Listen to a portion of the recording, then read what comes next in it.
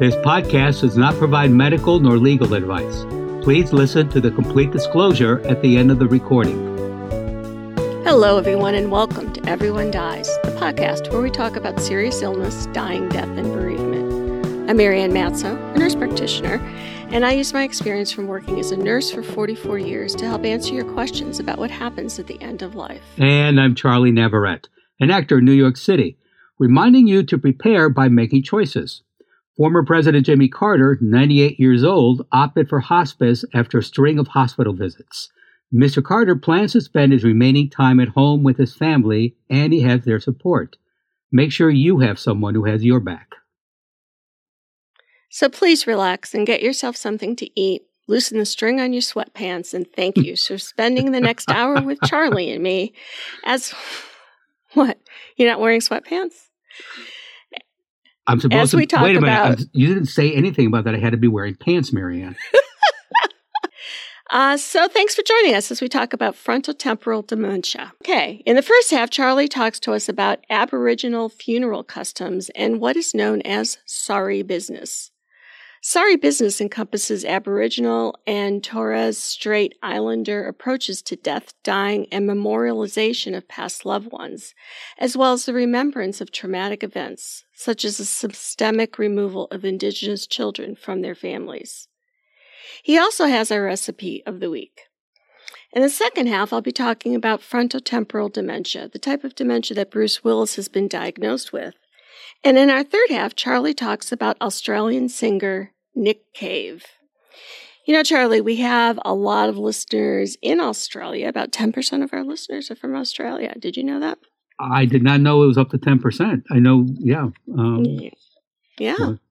So I thought we would chat a bit about things Australian, other than Bruce Willis, who is not Australian. Is not Australian, yeah. But he wishes he was. And as a shout out to our listeners in Australia, I will not be talking in an Australian accent, I promise. You're welcome. And you are going to be so happy he's not. Yes. Mm-hmm. So Charlie, what do you got for us? Well, Indigenous Australian people constitute about 3% of Australia's population and have many varied death rituals and funeral practices dating back thousands of years. Aboriginal communities may share common beliefs, but cultural traditions can vary widely between different communities. For Aboriginal and Torres Strait Islander people, the time before and following death are subject to several customary practices. These practices have meanings that are sacred. Aboriginal and Torres Strait Islanders are not a homogeneous group and must be recognized as two distinct and diverse cultures.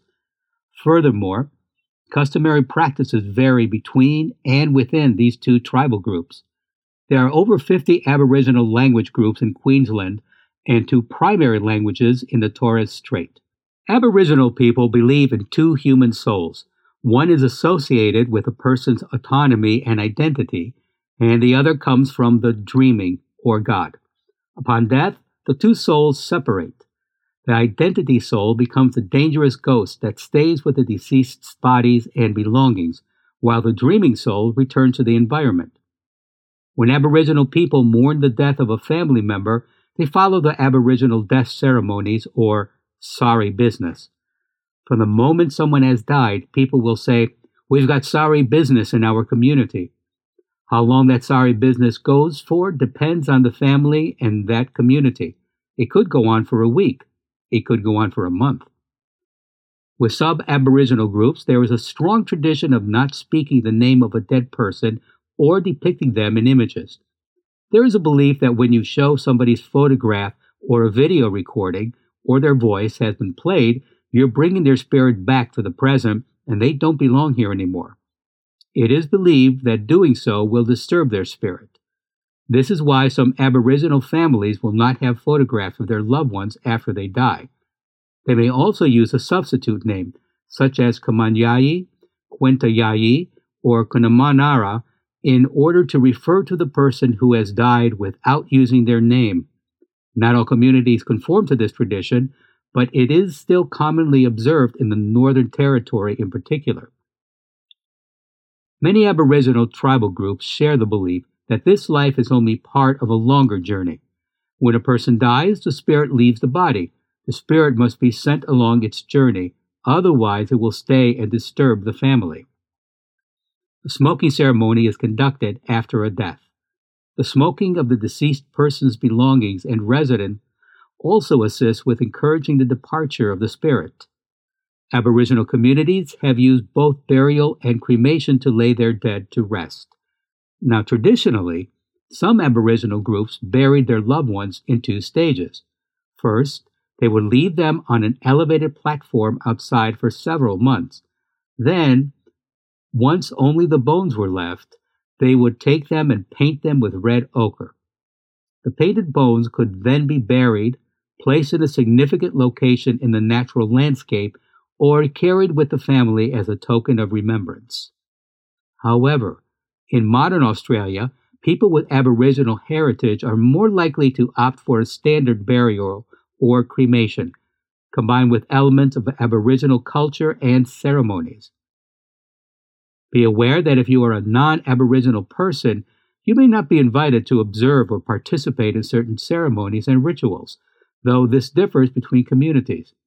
If you are present during a traditional song or dance, it is appropriate to stay respectfully silent unless told otherwise.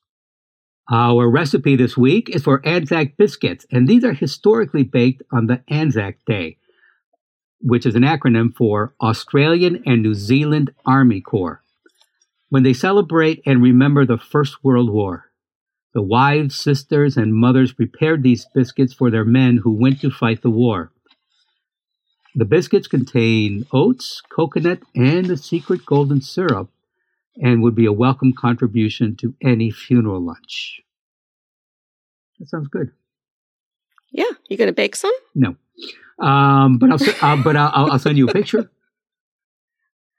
of what? Of the biscuits. Where are you going to get them? The picture? Oh, I'm sure I can find one online and send it to you. I'll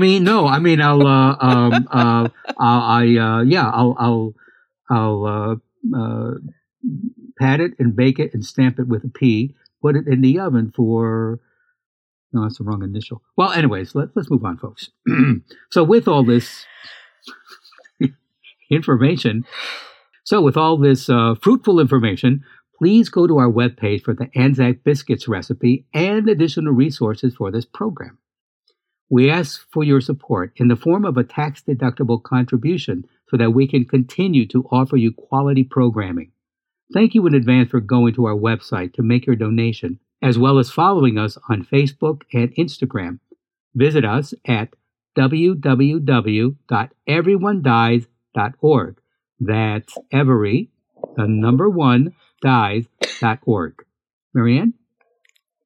Thanks, Charlie. Bruce Willis's family put out a statement about his diagnosis with frontotemporal dementia, so I thought it would be a good time to talk about this disease. Dementias come in different types, and the one that's most common is Alzheimer's disease. The second most common type is frontotemporal dementia, which you could say FTD, frontotemporal dementia. So I'll say FTD just to make this go quicker. FTD is different from Alzheimer's disease in many ways. Specifically, it gets worse faster and has a higher death rate. FTD has not yet been fully understood in terms of what causes it, but genetic factors are believed to be involved. FTD happens from damage to the nerve cells of the frontal and temporal lobes of the brain and can extend to the cortex, subcortex, cerebellum, and the brainstem. So, now for the science portion. The frontal lobe is the part of the brain that controls important thinking skills in humans, such as emotional expression, problem solving, memory, language, judgment, and sexual behaviors. It is, in essence, the control panel of the personality and our ability to communicate. So if you put your hands on your eyebrows and took them all the way up to your hairline, well, assuming where hairline normally is, up there, that area there, that's where the frontal lobe is. It's right in the front on the top. So the temporal part of this name of this disease, the temporal lobes, main function are seeing, smelling, and auditory processing and memory creation. It plays important roles in emotional responses and in communication. It plays a role in managing emotions, processing information about your senses, storing and retrieving memories, and understanding language. And those temporal lobes, if you start at your eyebrows and kind of go back toward your ears, that's where those temporal lobes are. And there's two of them, one on either side. So damage results in symptoms of having unusual behaviors, emotional problems, trouble communicating, difficulty with work, or difficulty with walking. About 20% of people with symptoms of dementia are diagnosed with frontotemporal dementia. FTD is the second most common neurodegenerative dementia in people younger than 65 years old. 60% of people with FTD are 45 to 64 years old. Genetically, approximately 1/3 of FTDs are familial, meaning they're genetic, they run in families. And typically, when you see a disease that starts very young, that will typically have a genetic link. So you see how young this disease, starting in age 45, that leads you to say, could it be genetic? And in fact, it is. There is no treatment, there's no cure, and survival time after onset of the disease is between 3 and 14 years. Clinically, syndromes of FTD are categorized into 3 types. And this is important because how they progress and the symptoms you see depends on what type you have. So the first type is called the behavioral type. The second type is the linguistic variant type, which is diagnosed by what's called primary progressive aphasia. And that appears to be the type that Bruce Willis has, because last year they had said that he was quitting acting because of aphasia or difficulty talking. And the third type is the sportive manifestation type, which is FTD with amyotrophic lateral sclerosis, or ALS, or Lou Gehrig's disease, and we've done a show or a couple shows about that, and atypical Parkinson's disease, and we've done some shows about Parkinson's disease, so you can look those up if you want to learn more about those particular diseases. It's important to understand that people with these disorders cannot control their behaviors, they can't control the other symptoms, and they lack any awareness of their illness. They do not know that what's going on is what's going on. So let's talk about those 3 different types. The behavioral variant frontotemporal dementia is the most common kind of FTD. It involves changes in personality, behavior, and judgment. People will have symptoms with thinking, but their memory stays relatively intact. And symptoms can include problems planning and sequencing, meaning thinking through steps, what comes first, what comes second. So if you ask this person, could you make me a cup of tea? They would be all over the place because, do I get a cup? Do I get a tea bag? Do I put the water on? Which do I do first? It's sort of a mess. So that's, they have problems with sequencing. They have difficulty prioritizing tasks or activities, like, which one should I do first? Which one should I do second? Like if you say, I have to open the mail and I have to go to the bathroom and I have to feed the dog, they don't know which one to do first, and they may end up wetting themselves because they didn't prioritize going to the bathroom. They repeat the same activity or say the same word over and over. And this is called perseveration. So this is a word that you can throw around and impress people. So when you're repeating the same activity or saying the same word, it's perseverating on something. They tend to act impulsively or saying or doing appropriate things without considering how others perceive their behavior. They might you might be out at dinner and they might decide to unzip their pants and go to the bathroom right in the middle of the lobby of the restaurant. They might come right out and say things that you might be thinking, but not to let it come out of your mouth. But they'll say that. You might see that they're becoming disinterested in family or activities that they used to care about. This is called apathy, and this is very common in FTD. Over time, language and movement problems may occur, and the person living with this behavioral type of FTD will need more care and supervision. So the second type is primary progressive aphasia. And primary progressive aphasia involves changes in the ability to communicate, to use language, to read, write, speak, and understand what others are saying. This includes difficulty using or understanding words, that's the aphasia part, and difficulty speaking properly, like they might have slurred speech. People with PPA, primary progressive aphasia, may have one or both symptoms, and they might become mute or unable to speak. Many people with PPA develop symptoms of dementia. Problems with memory, reasoning, and judgment are not apparent at first, but they can develop over time. Some people may experience significant behavioral changes like those seen in the behavioral FTD as the disease progresses. Now, there are 3 types of PPA categorized by the kind of language problems that appear first. Researchers don't fully understand the biological difference of the different types of PPA, but they hope one day to link specific language problems with the changes in the brains that cause them. So the first type of PPA is what's called semantic PPA. This is when the person slowly loses the ability to understand single words and sometimes to recognize the faces of familiar people and common objects. The second type is agrammatic PPA. The person has more and more trouble speaking and may omit words that link nouns and verbs, such as to, from, and the.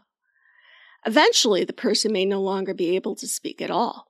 The person may eventually develop movement symptoms similar to those seen in cortical basal syndrome. Now, what's cortical basal syndrome? Cortical basal syndrome may start with movement problems, such as stiff muscles on one side of the body involving the arm, leg, or both. People with CBS may describe having a hard time controlling their arm or their leg. Some people with CBS have language problems first and may develop movement problems over time. Thinking and behavior changes may happen either at the beginning or later in the disease. Now, the third type of PPA is the logopenic PPA. This is the person who has trouble finding the right words during a conversation, but can understand words and sentences. The person does not have problems with grammar. So, those are all of the PPAs. The third type of frontotemporal dementia is movement disorders. 2 rare neurological movement disorders associated with FTD are the cortical basal syndrome, which I just talked about, and progressive supranuclear palsy, which occur when the parts of the brain that control movement are affected. The disorders may also affect thinking and language abilities. Now, the cortical basal syndrome can be caused by cortical basal breakdown, a gradual shrinking and loss of nerve cells in specific parts of the brain. This breakdown causes progressive loss of the ability to control movement, typically beginning around age 60. The most prominent symptom may be apraxia, and this is the inability to use the arms or hands or to perform a movement despite having normal strength, such as difficulty closing buttons or operating small appliances.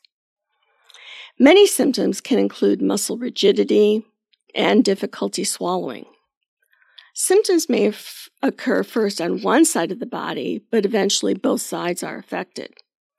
Occasionally, a person with cortical basal syndrome first has language problems or trouble orienting objects in space, and later develops movement symptoms.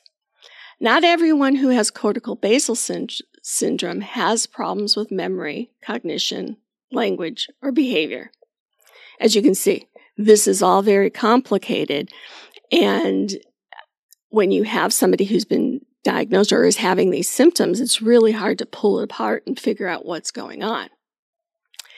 So I had said that progressive supranuclear palsy is also a type of in this area of FTD.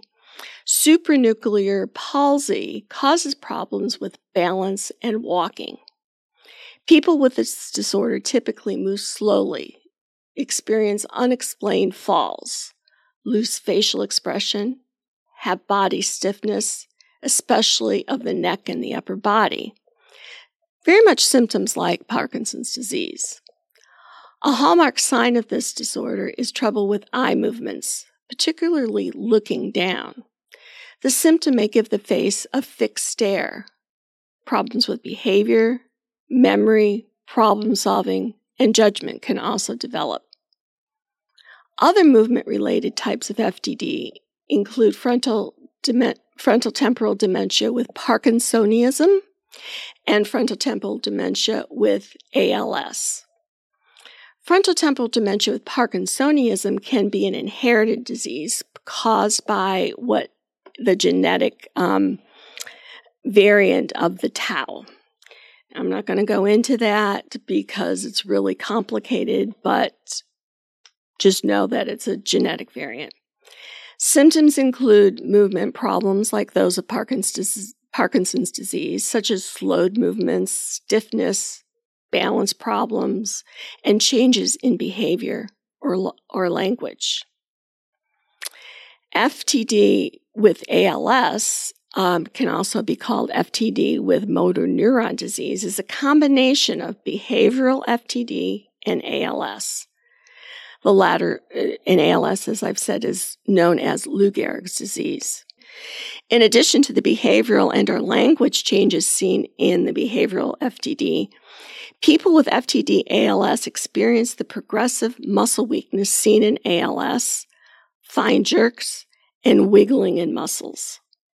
Symptoms of either disease may appear first, with other symptoms developing over time. Changes in certain genes have been found in some people with FTD ALS, though most cases are not hereditary. So, you might have to listen to this a couple of times to kind of get the gist of it, but what I've given you is a very detailed explanation of what you might see with this disease. But how do you know if someone you know has it? Well, next week we're going to do a part 2, which talks about symptom management and what the end of life looks like with this disease. Charlie, do you have any questions about this disease? No, but only because I'm trying to take everything in. There's so many layers. There's so many possibilities, and to your point, what you were saying, it's not that a doctor can look at you and say, "Oh yeah, you have a cold. Here, have chicken noodle soup. Take a couple of days off, and that's it." Yeah, it takes a while to diagnose what's going on. I had no idea it was that complicated. Yeah, it's really complicated. And that's why when Bruce Willis it was a year ago, they said he was quitting acting because he has trouble with speech. It's taken from then until now. And we'll talk next week why it took so long. But essentially, spoiler alert for next week is that you have to kind of see what happens because there is no specific test. So you have to see what happens. Right. Yeah, exactly. Yeah, that's what you were saying. Yeah. Yeah. Oh. And so they took the time, they watched what was going on. They must have seen progression. and it starts to follow the course of what you expect with that disease, then you can say, well, this is what we think it is. Okay. Thanks, Marianne. You're welcome. But for our listeners, you might want to listen to it a couple times because I know it's a lot of information. And we have a lot of really good resources in the show notes for you that'll help with understanding this disease. Yeah. Next, Nick Cave. Nick is from Warrak Nabil, a rural area of Victoria, Australia. He is a singer, songwriter, poet, lyricist, author, screenwriter, composer, and occasional actor. He is known for his baritone voice and for fronting the rock band Nick Cave and the Bad Seeds. Cave's music is characterized by emotional intensity, a wide variety of influences, and lyrical obsessions with death, religion, love, and violence. In 2015, Nick Cave and his family experienced the biggest tragedy of their lives. On July 14th of that year, Cave's teenage son Arthur accidentally fell off a cliff in Brighton and died of head injuries. As part of his healing process, Cave set up the Red Hand Files, a site where anyone can ask him anything with zero filters and moderation between the artist and the world. A woman named Cynthia wrote to the musician and asked him how he deals with the death of his son Arthur. This is how Cave replied. This is a very beautiful question, and I am grateful that you have asked it. It seems to me that if we love, we grieve. That's the deal. That's the pact. Grief and love are forever intertwined. Grief is a terrible reminder of the depths of our love, and, like love, grief is non-negotiable. There is a vastness to grief that overwhelms our minuscule selves. We are tiny, trembling clusters of atoms subsumed with grief's awesome presence. It occupies the core of our being and extends through our fingers to the limits of the universe. Within that whirling gyre, all manner of madness exists. Ghosts and spirits and dream visitations and everything else that we, in our anguish, will into existence. These are precious gifts that are as valid and as real as we need them to be. They are the spirit guides that lead us out of the darkness. I feel the presence of my son all around, but he may not be there. I hear him talk to me, parent me, guide me, though he may not be there. He visits Susie in her sleep regularly, speaks to her, comforts her, but he may not be there. Dead grief trails bright phantoms in its wake. These spirits are ideas, essentially. They are our stunted imaginations reawakening after the calamity. Like ideas, these spirits speak of possibility. Follow your ideas, because on the other side of the idea is change and growth and redemption. Create your spirits, call to them, will them alive, speak to them. It is their impossible and ghostly hands that draw us back to the world from which we were jettisoned. Better now and unimaginably changed. With love, Nick. Oh, that is just beautiful, Charlie. It really is. Just, and like you said, it's unfiltered, and that's, with, just like you said, ask me anything you want, and I will tell you. No filters, no barriers. And I put the link to that in the show notes, so if anybody wants to write to him, you can. Please stay tuned for the continuing saga of Everyone Dies, and thank you for listening. This is Charlie Navarrete. As Marianne pointed out, frontotemporal dementia is a disease which is not quite the same as dementia, which is a general term that describes the symptoms of a large number of different brain diseases, including Alzheimer's. With that in mind, here's a poem with thoughts on dementia. You know your first name, but not your surname. You know where you feel safe, but don't know your address. You recognize your husband, but not your children. You eat the food you are given, but don't know what you like to eat. You know when you are uncomfortable, but don't know when you want to go to the toilet. You watch the TV, but have no idea what program you have just watched. You smile when you are shown a baby, but have no idea he's your great-grandson. You drink tea, but don't know if you take sugar. You are alive, but you are not living. And I'm Marianne Matzo, and we'll see you next week. Remember, one day we will all have sorry business to do, and every day is a gift. This podcast does not provide medical advice. All discussion on this podcast, such as treatments, dosages, outcomes, charts, patient profiles, advice, messages, and any other discussion are for informational purposes only and are not a substitute for professional medical advice or treatment. Always seek the advice of your primary care practitioner or other qualified health providers with any questions that you may have regarding your health. Never disregard professional medical advice or delay in seeking it because of something you have heard from this podcast. If you think you may have a medical emergency, call your doctor or 911 immediately. Everyone Dies does not recommend or endorse any specific tests, practitioners, products, procedures, opinions, or other information that may be mentioned in this podcast. Reliance on any information provided in this podcast by persons appearing on this podcast at the invitation of Everyone Dies or by other members is solely at your own risk.